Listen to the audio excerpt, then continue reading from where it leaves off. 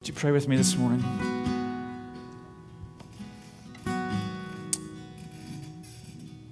Father, there are days where it's just hard to wrap our minds around your costly love for us at the cross and the sending of your Son in our place and for our sins.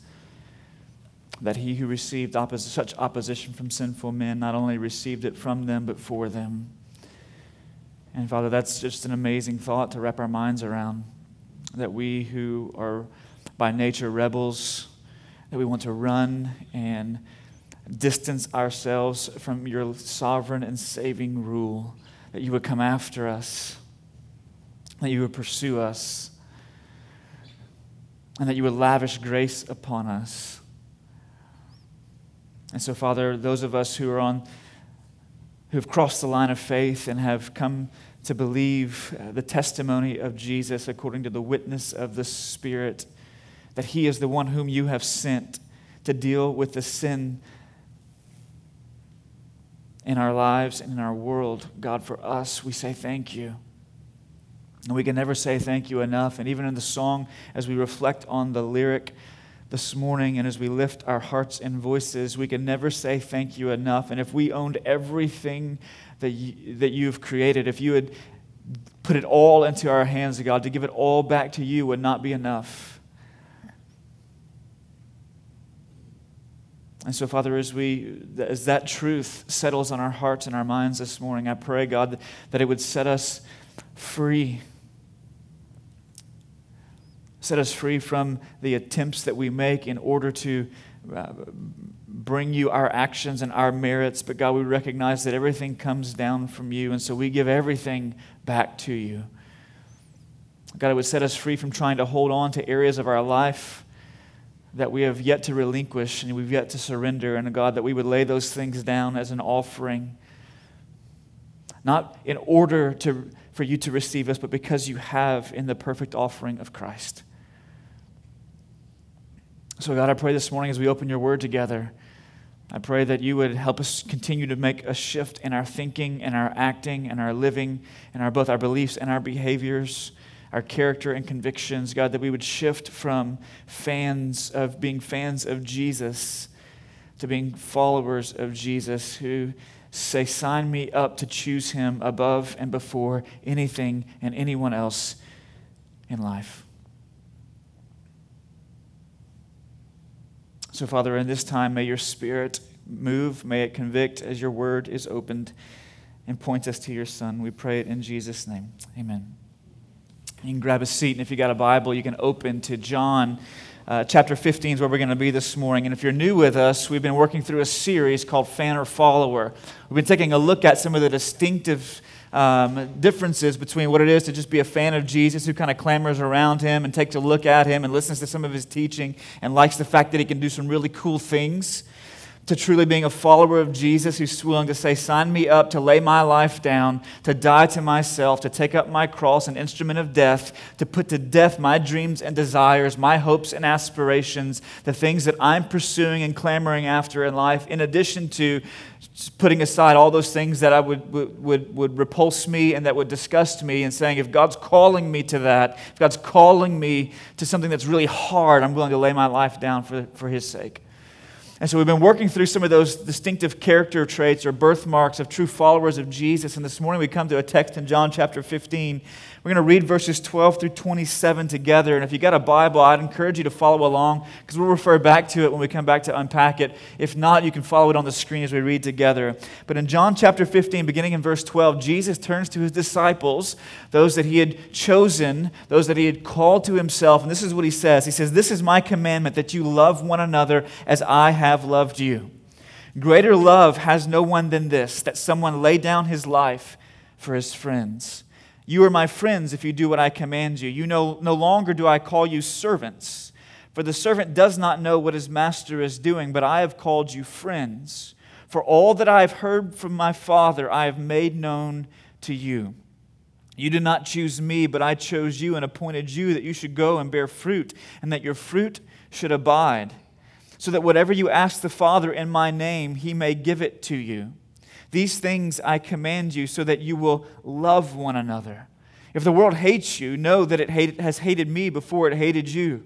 If you were of the world would love you as its own. But because you are not of the world, but I chose you out of the world, therefore the world hates you. Remember the word that I said to you, a servant is not greater than his master. If they persecuted me, they will also persecute you. If they kept my word, they will keep yours also. But all these things they will do to you on account of my name, because they do not know him who sent me. If I had not come and spoken to them, they would not have been guilty of sin, but now they have no excuse for their sin. Whoever hates me hates my Father also. If I had not done among them the works that no one else did, they would not be guilty of sin, but now they have seen and hated both me and my Father. But the word that is written in their law must be fulfilled. They hated me without a cause. But when the Helper comes, whom I will send to you from the Father, the Spirit of truth who proceeds from the Father, he will bear witness about me, and you also will bear witness, because you have been with me from the beginning. Now, unless your head has been buried in the sand for the last 15 years, what you've probably noticed is the landscape of our land is changing around us.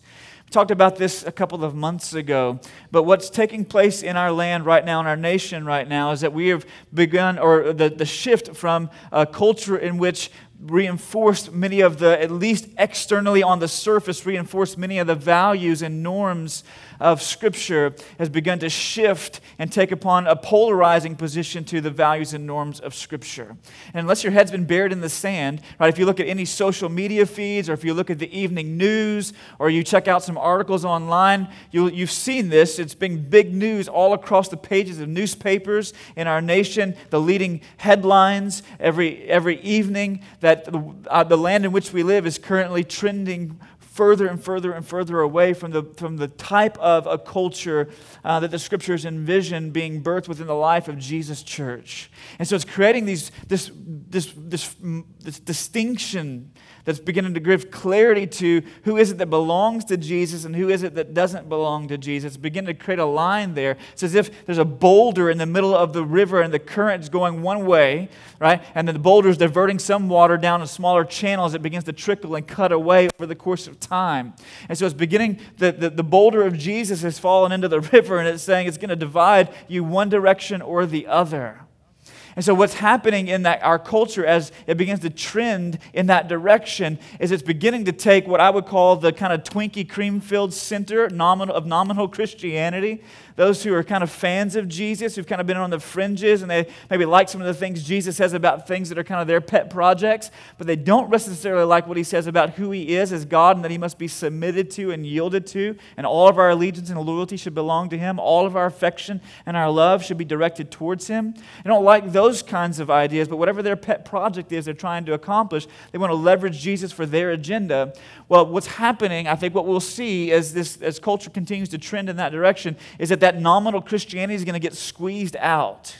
And so it's no longer going to be cool or popular or impressive to be a fan of Jesus. And so either it's going to polarize you on one side or the other, where you're going to cling to Jesus and hold fast to his teaching, or you're going to continue to head the other direction and reject Jesus, not hold fast to his teaching, and head off into kind of dictating and determining what the norms and values and governing direction for your life should be on your own.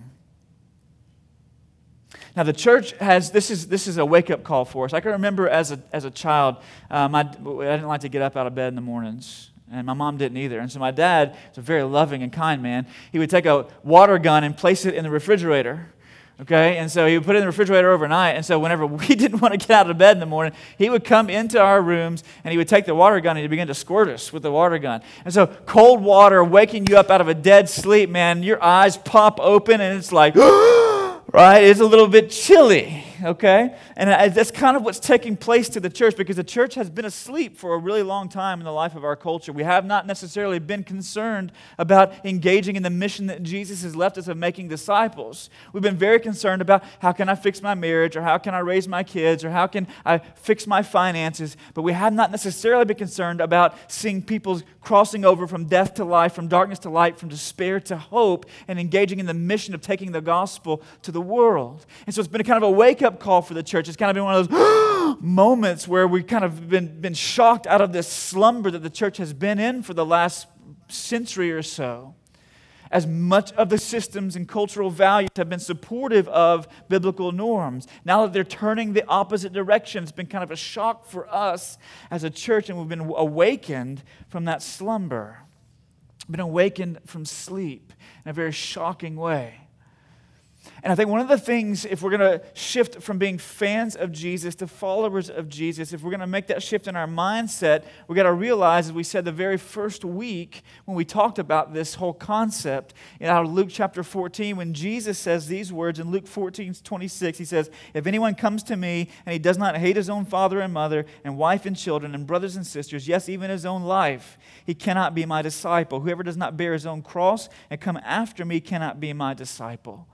Now, the Greek word under life in our English text, we said a couple of weeks ago, is the word suke, which would literally be translated soul. And in this context, what Jesus is saying, if you don't even hate your own life, he's saying, if you want to lay aside your own desires and dreams, your own aspirations and agendas, he says, if you want to lay aside those things, to choose Jesus above your own desires and say no to the things that perhaps your heart is longing for that are inconsistent with what his will reveals, and if you won't say yes to Jesus in every circumstance and choose him even above those things that you're aspiring toward and what your agenda is leading you down in the direction of, then Jesus says, you can't be my disciple. You can't follow me. Your life won't be ordered around me. It won't be ordered around who I am and where I'm going and what I'm doing. And one of the things that we've got to put to death, one of the ways we've got to choose Jesus above our dreams and desires, our aspirations and agendas, is in relationship to, and listen, all of us feel this. All of us have this fleshly desire to want to maintain respectability in the eyes of the world, don't we? We all want to be seen as people who get it. We all want to be seen as people who are very tolerant and very open. We all want to be seen to some degree as people who have a respectability. We're cultured, right? And so we're on the right side of history. There's this pull in our hearts because we want people to like us, to kind of go down, continue down that larger channel and that larger current when the boulder of Christ falls.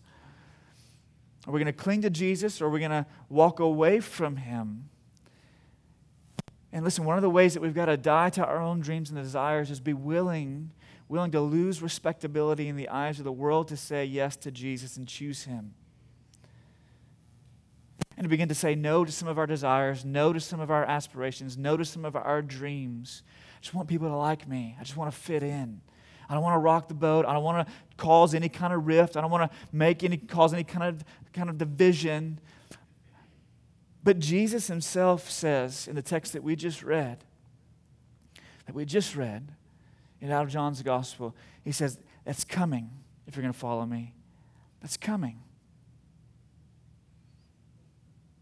And I think if we're going to be followers of Jesus, not just fans of Jesus, then you and I have to come to terms with it's going to cost us at times our respectability in the eyes of the world. Because what Jesus does in John chapter 15 is he kind of pushes reset for us, and he resets our expectations of what it means to follow him. He resets our expectations. I want you to look at what he says in John 15, the text that we read a moment ago. In verse 18, he says, if the world hates you, know that it hated me before it hates you. If they persecute you, know that they persecuted me before they persecuted you. And then he comes to draw up to kind of in a conclusive way. He says, a servant is not greater than his master. In other words, what they did to me, they're going to do to you. And they're going to do it to you precisely because they did it to me. So in other words, Jesus says the world, and by the world, what Jesus is referring to there is kind of a society of rebels who are making war against God. He says the world, the way the culture operates and functions in relationship to Jesus, in relationship to who God is and how he's revealed himself in Christ, the world will persecute, the world will hate, the world will despise you, and the world will tell you always you're on the wrong side of history whenever you cling to Jesus, when you seek to hold fast to his teaching. when you seek to choose Him above everything else and everyone else, the world will say you're on the wrong side of history. And they will spew hatred, and they will despise you. Jesus says you should expect that. It shouldn't come as a shock to you. And one of the things that's happening as we've kind of awakened to this new reality and the new world in which we live is that it's come as a shock to many Christians. I go, what is this? Why are people so anti-Jesus? Why are people so anti-Christianity? Isn't this a Christian nation? It's come as a shock to so many people. But Jesus says here, it shouldn't shock you. It shouldn't surprise you. You shouldn't have to be awakened out of that slumber. Because the expectation is that the culture around you is going to run down a parallel track, not a perpendicular one. They're not going to cross. They're going to run parallel to each other. These two kingdoms are going to run parallel to each other until the time that Jesus returns to make all things new, set everything right. And so it should not shock us whenever we cling to Jesus and we hold to Jesus and we seek to cling to His teaching and hold fast to His teaching. If the world says, listen, you're wrong, and they begin to spew hatred, they begin to despise us, and they begin to neglect us, and we lose the cultural influence that we may have had. In fact, Peter's going to say this to this group of Christians that he's writing to in 1 Peter. He's going to say, listen, don't be surprised at the fiery trial, that's the language he uses, that comes upon you because of your faith. Don't be surprised. Don't be shocked. Don't be kind of awakened. You shouldn't have those kind of moments, Jesus says. And my suspicion is that lots of the folks, man, when you see kind of what takes place on the social media feeds, and you see self-professing Christians who are not just speaking truth, but they are reacting violently in ways that are very unhealthy, and they're very condemnatory in their tone, and they're spewing hatred back across the other side of the fence. And I think a part of the reason is because those individuals are more fans of Jesus than they are followers of Jesus. And what's happening is that their comfort is becoming infringed upon. And they're not willing to die to their dreams and aspirations, their desires and their agendas. My agenda and my dream is to live a comfortable, self-fulfilled life in a land where I have the freedom to do what I want to do. And as soon as someone imposes or infringes upon that, right, that's what they think Christianity is. They impose and infringe on that. They react violently because they're not following Jesus and willing to lay their lives down. They're more concerned about their comfort than they are the conversions of people who are around them. But Jesus says, if they hated me, they will hate you. If they despise me, they will despise you. If they persecuted me, there will be some who will persecute you. If they reject me, they will reject you. Jesus resets our expectations for what it means to be His follower.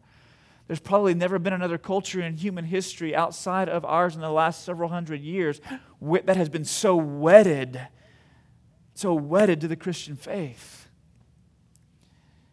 In fact, the church from its earliest days, part of the reason that it was so distinctive in the world in which it was living was because the world was seeking to crush it. Because they hated what they were saying about Jesus. They hated what they were saying about who God was and how He revealed Himself. Jesus says, don't be surprised. You shouldn't be shocked. And then He goes on to tell us, here's the reason why they're going to hate you. In verse 21, listen to what He says. In verse 21, He says, all these things they will do to you on account of my name because they do not know Him who sent me. Literally rendered out of the Greek text, it reads this way. They will do all these things to you on account of my name because they are not of the household of Him who sent me. They're not a part of the same family. They're not a part of the same family. They're not a part of the same household. They don't have the same father. They're not submitting to the same authority in their life. And so, yes, they're going to rise up and oppose. They're going to rise up and hate. They're going to rise up and spew all kinds of despicable slander against the people who they deemed to be on the wrong side of history. D.A. Carson, when he commented on this text, he said this. He said, "The world is a society of rebels. The world is a society of rebels and therefore finds it hard to tolerate those who are in joyful allegiance to the king to whom all loyalty is due." Carson says, listen, the world is living in rebellion against God, and so they're going to fire at those who are living underneath His sovereign and saving rule. They're going to fire at those who are living underneath His rule and reign. Those who are giving all of their loyalty and all of their allegiance, all of their love and all of their affection is directed to Jesus. Then those who are living in rebellion against Jesus, it makes sense that they're going to continue to fight against Jesus by fighting against those who are submitted to Him. So Jesus says, don't be shocked and don't be surprised, because they're not a part of the same family. Now listen, one of the ways I think that we can begin to see whether or not we're living as fans of Jesus or followers of Jesus is if we begin to take a look at how people respond to us whenever we speak to them about who He is. When we share the gospel with them, the news that we are reporting, the news that we are delivering, how do they respond to us? Let me show you a distinction here, because from the message of the gospel for fans of Jesus is this. They show up and they say, your life is empty and you need God to fill you. Right? Fans of Jesus, they show up and they say, listen, your life is empty. You need something to fill. You need God to fill you, to make your life fulfilling. You need God to make you happy. You need God to make you joyful. So they show up and they say, you need something that God can provide for you, but it's an inner sense of peace. It's this inner sense of fulfillment. It's this inner sense of joy. Your life is empty. You need God to fill you. And that's why most fans of Jesus, they get this kind of response. It's a very indifferent response. Well, that might be okay for you, but it doesn't do anything for me, right? Because I have all these other things to fill me. So I've got my vocation to fill me, and I've got my relationships to fill me, and I've got my home to fulfill me, and I've got my dreams and my agendas and my aspirations to fill me up. And so for fans of Jesus, they get a very indifferent response to the gospel message they're proclaiming. Because they say, you are unhappy, you need God to make you happy. You are unfulfilled, you need God to fill you. You're empty, you need God to fill you up. And so you get this very indifferent kind of response. But whenever you look at what Jesus says about what the gospel is, and what Paul writes about whenever he articulates the gospel message, it doesn't say you're empty, you need God to fill you. What the authors of the Scriptures indicate the gospel is, the good news is this, is that your sin, your unrighteousness, and your self-righteousness are an offense to God. And you need God to rescue you from His just judgment. Your unrighteousness and your self-righteousness, both, all the ways that you think you're better than everyone else, it's an offense to God. All the ways that all the things that you do in direct opposition to what His Word teaches is an offense to God. And He says you need someone to, the gospel is your sin, your self-righteousness and unrighteousness are an offense to God. You need someone to rescue, not your life is empty, you need God to fill you. Over and over and over and over and over again in the Scriptures. You see, the latter is the message and not the former. And this message of the gospel, that your sin is an offense to God and you need God to rescue you from His just judgment, it doesn't tend to elicit a response of indifference where they go, that's okay for you, but not okay for me. It intends to either elicit a response of reception, people receive that news, or they reject that news and they reject the messenger who delivers that news.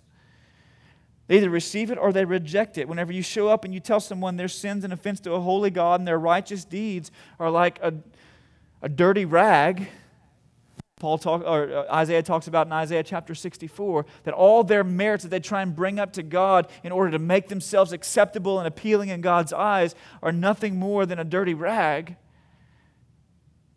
When you show up and you tell someone that news, and you tell them that they are not saved, accepted, or set right by what they do, but by what Jesus has done, that message doesn't elicit an indifferent response. To tell someone that God the Father has created you for His glory and not yours, that Jesus is the King of all creation whose sovereign and saving rule must be yielded unto, and that the Holy Spirit is the one who convicts us of sin, gives us new life, and conforms us to the image of Jesus, is much different than telling someone that God wants them to be emotionally fulfilled, follow their hearts, and enjoy life.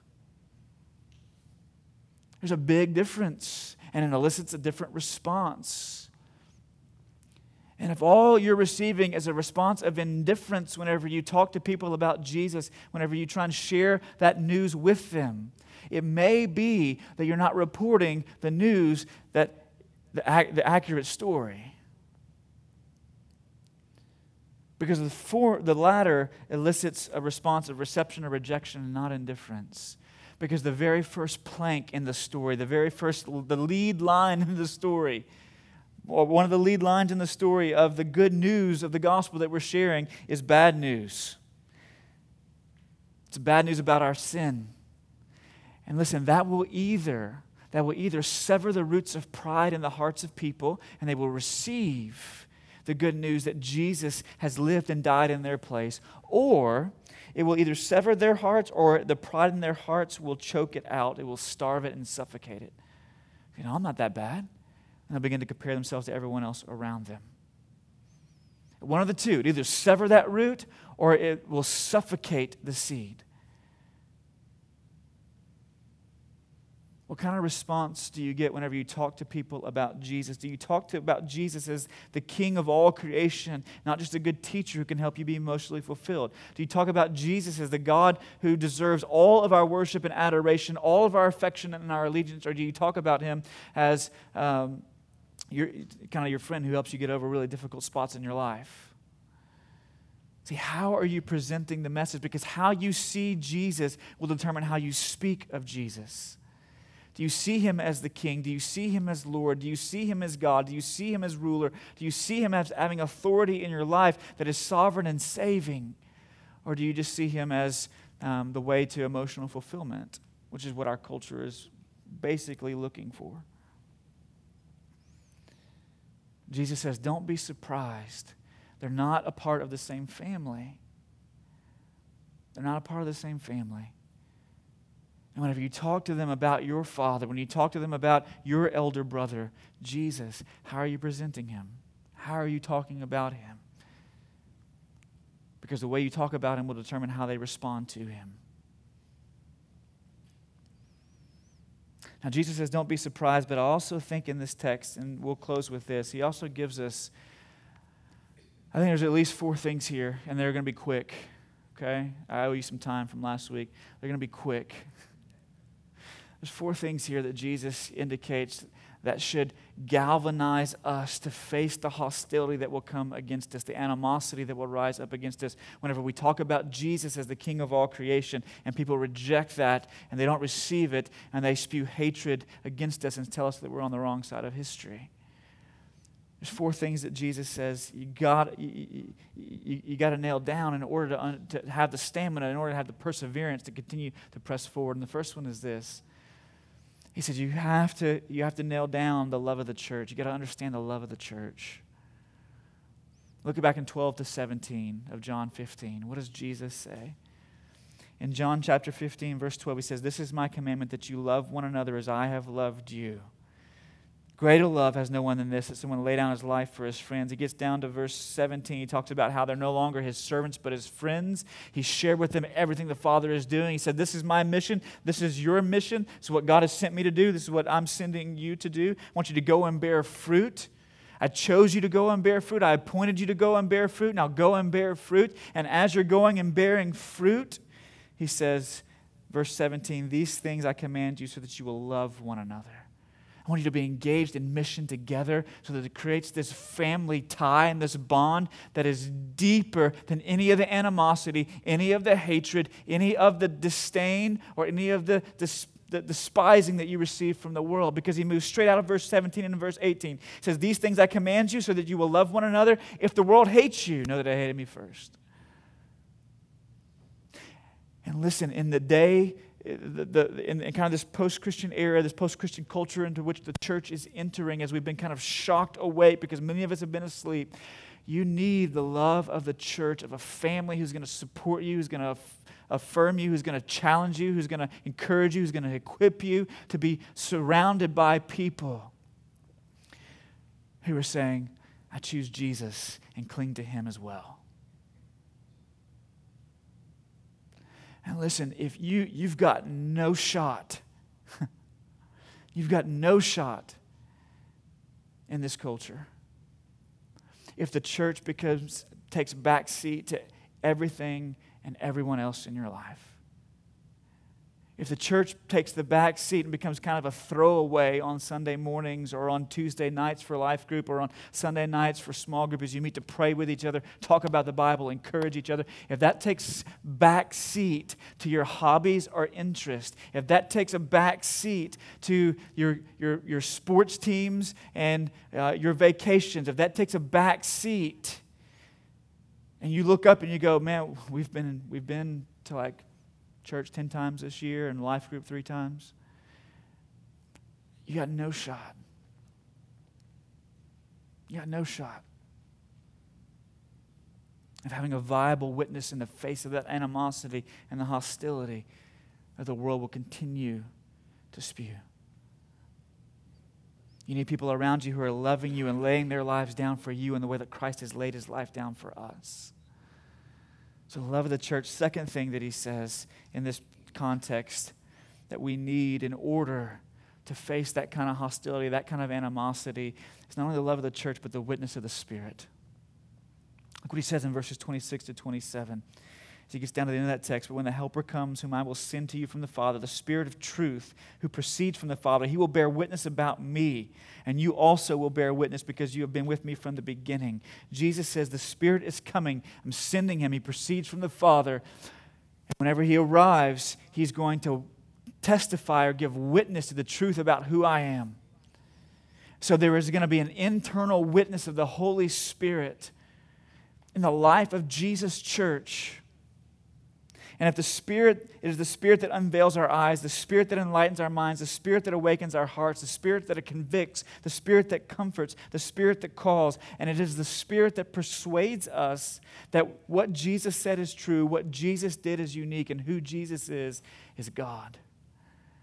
The Spirit, you're relying upon the Spirit and the witness of the Spirit in your heart to say, I'm not going to turn away from Jesus in the face of this hostility. I'm not going to turn away from Jesus in the face of this animosity. I'm not going to turn away from Jesus no matter how hard things get. I'm going to choose and cling to him above everything and everyone because the Holy Spirit has persuaded me of who he is. He is God. And he is worthy of all my allegiance and affection, all my love and loyalty, no matter what anyone else says or does. The love of the church, the witness of the Spirit, also the affection of the Father. You've got to be reminded of the affection of the Father. In verses 16 and 19, and then also, in verses 16 and 19, Jesus refers to the choosing work of the Father, the electing work of the Father through the Son. And Jesus says, you didn't choose me. You didn't come running after me saying, sign me up for all this. And Jesus says, I chose you. And I set you apart. And I appointed you to bear fruit. I appointed you to do this work that I've called you to do as a church, to witness to me, to the world. And before you go, well, he's just choosing those individuals who are going to be his apostles, who are going to be his disciples during his earthly ministry. That's what he's referring to here. He's not talking about Christians in general. He's just talking about the disciples. But you got to remember something. The Bible was written about people to a people. Okay? So when John's writing this, he's writing about his experience with Jesus to everyone else who's going to have a similar experience with Jesus. And so when John's writing to us, he's not just saying, hey, here's how it was with us. He's saying, here's how it will be for you as well. And that Jesus he doesn't say, listen, you came clamoring after me and you decided you wanted to follow me, but no, I chose you for myself. I set my affection upon you to love you. To love you. When you did not deserve it, you did not earn it, there was nothing that you brought to me other than your dirty rags. In fact, Derek Webb, a Christian songwriter, he wrote a song years ago in which he talks about the work of God in our lives. And he says, listen, all you brought to the party was your history. He says, you bring all your history, I'll bring the bread and wine, and we'll have us a party where all the drinks are on me. See, all we bring to Jesus is our history, and all he brings to us is his body and blood for our sin in our place. The Father says, you're mine.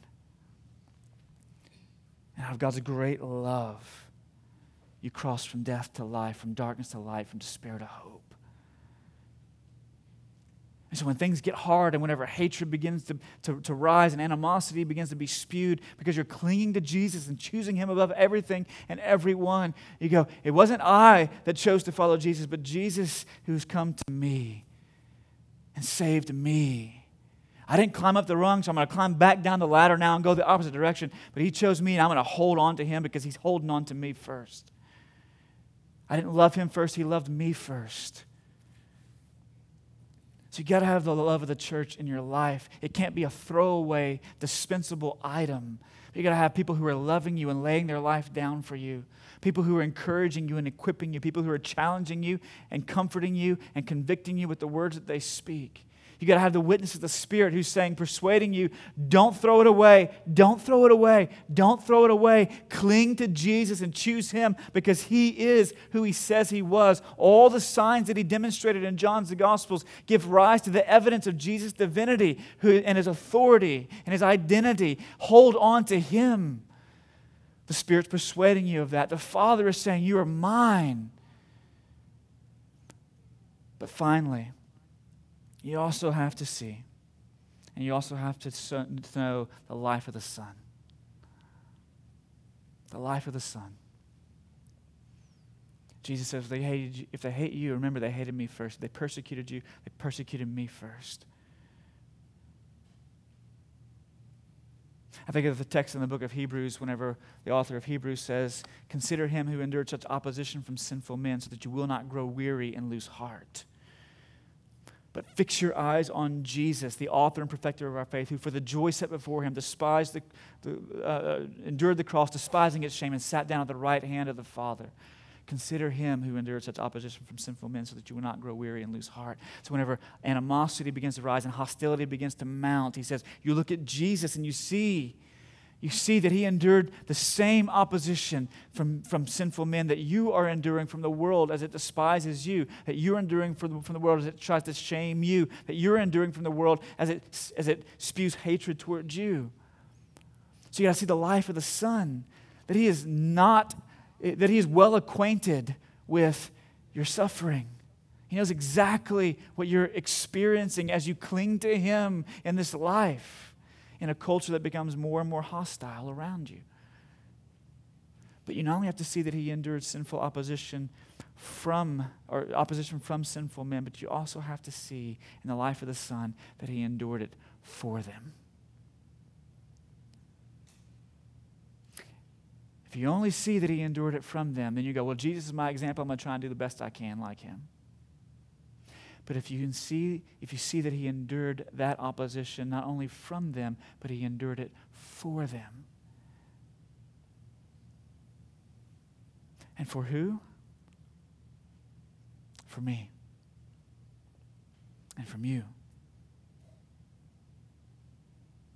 That he endured opposition from me. That he endured the resistance and rebellion from me. For me. That he endured your opposition and your rebellion and your resistance from you for you. So that God's just judgment on sin would fall upon him at the cross that you might be free.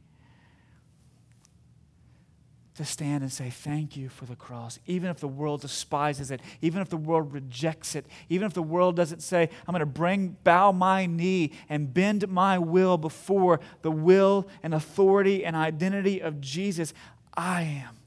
I'm going to cling to him in everything and at all times. Because the cross, part of the reason that he went to the cross was for me. For my sin, put him there.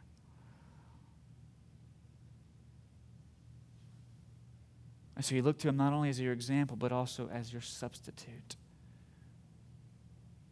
Jesus says, if you're going to continue to press forward on this mission that God has given you, that He's called you to make disciples. He's called you to live on mission, and you're going to face hostility, you're going to face animosity. You've got to have the love of the church body that is encouraging you and equipping you, that's comforting you and correcting you. You've got to have the witness of the Spirit who is persuading you that He is who He says He is. Hang on to Him. You've got to have an understanding that it wasn't you that chose Him, but He that chose you. And you have to look at the life of the Son and all the sin that He endured all the suffering that He endured on your behalf.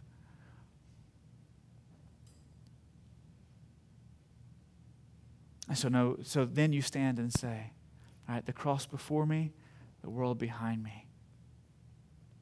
No turning back. No matter how hard it gets, no matter how hostile it is, no turning back. Fans of Jesus don't sign up for that.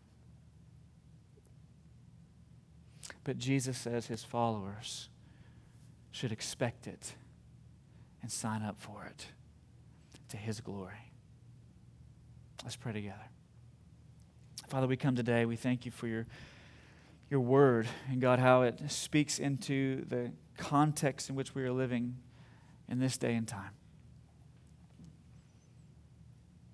And Father, we at times, even though our hearts grow cold and our affection dwindles,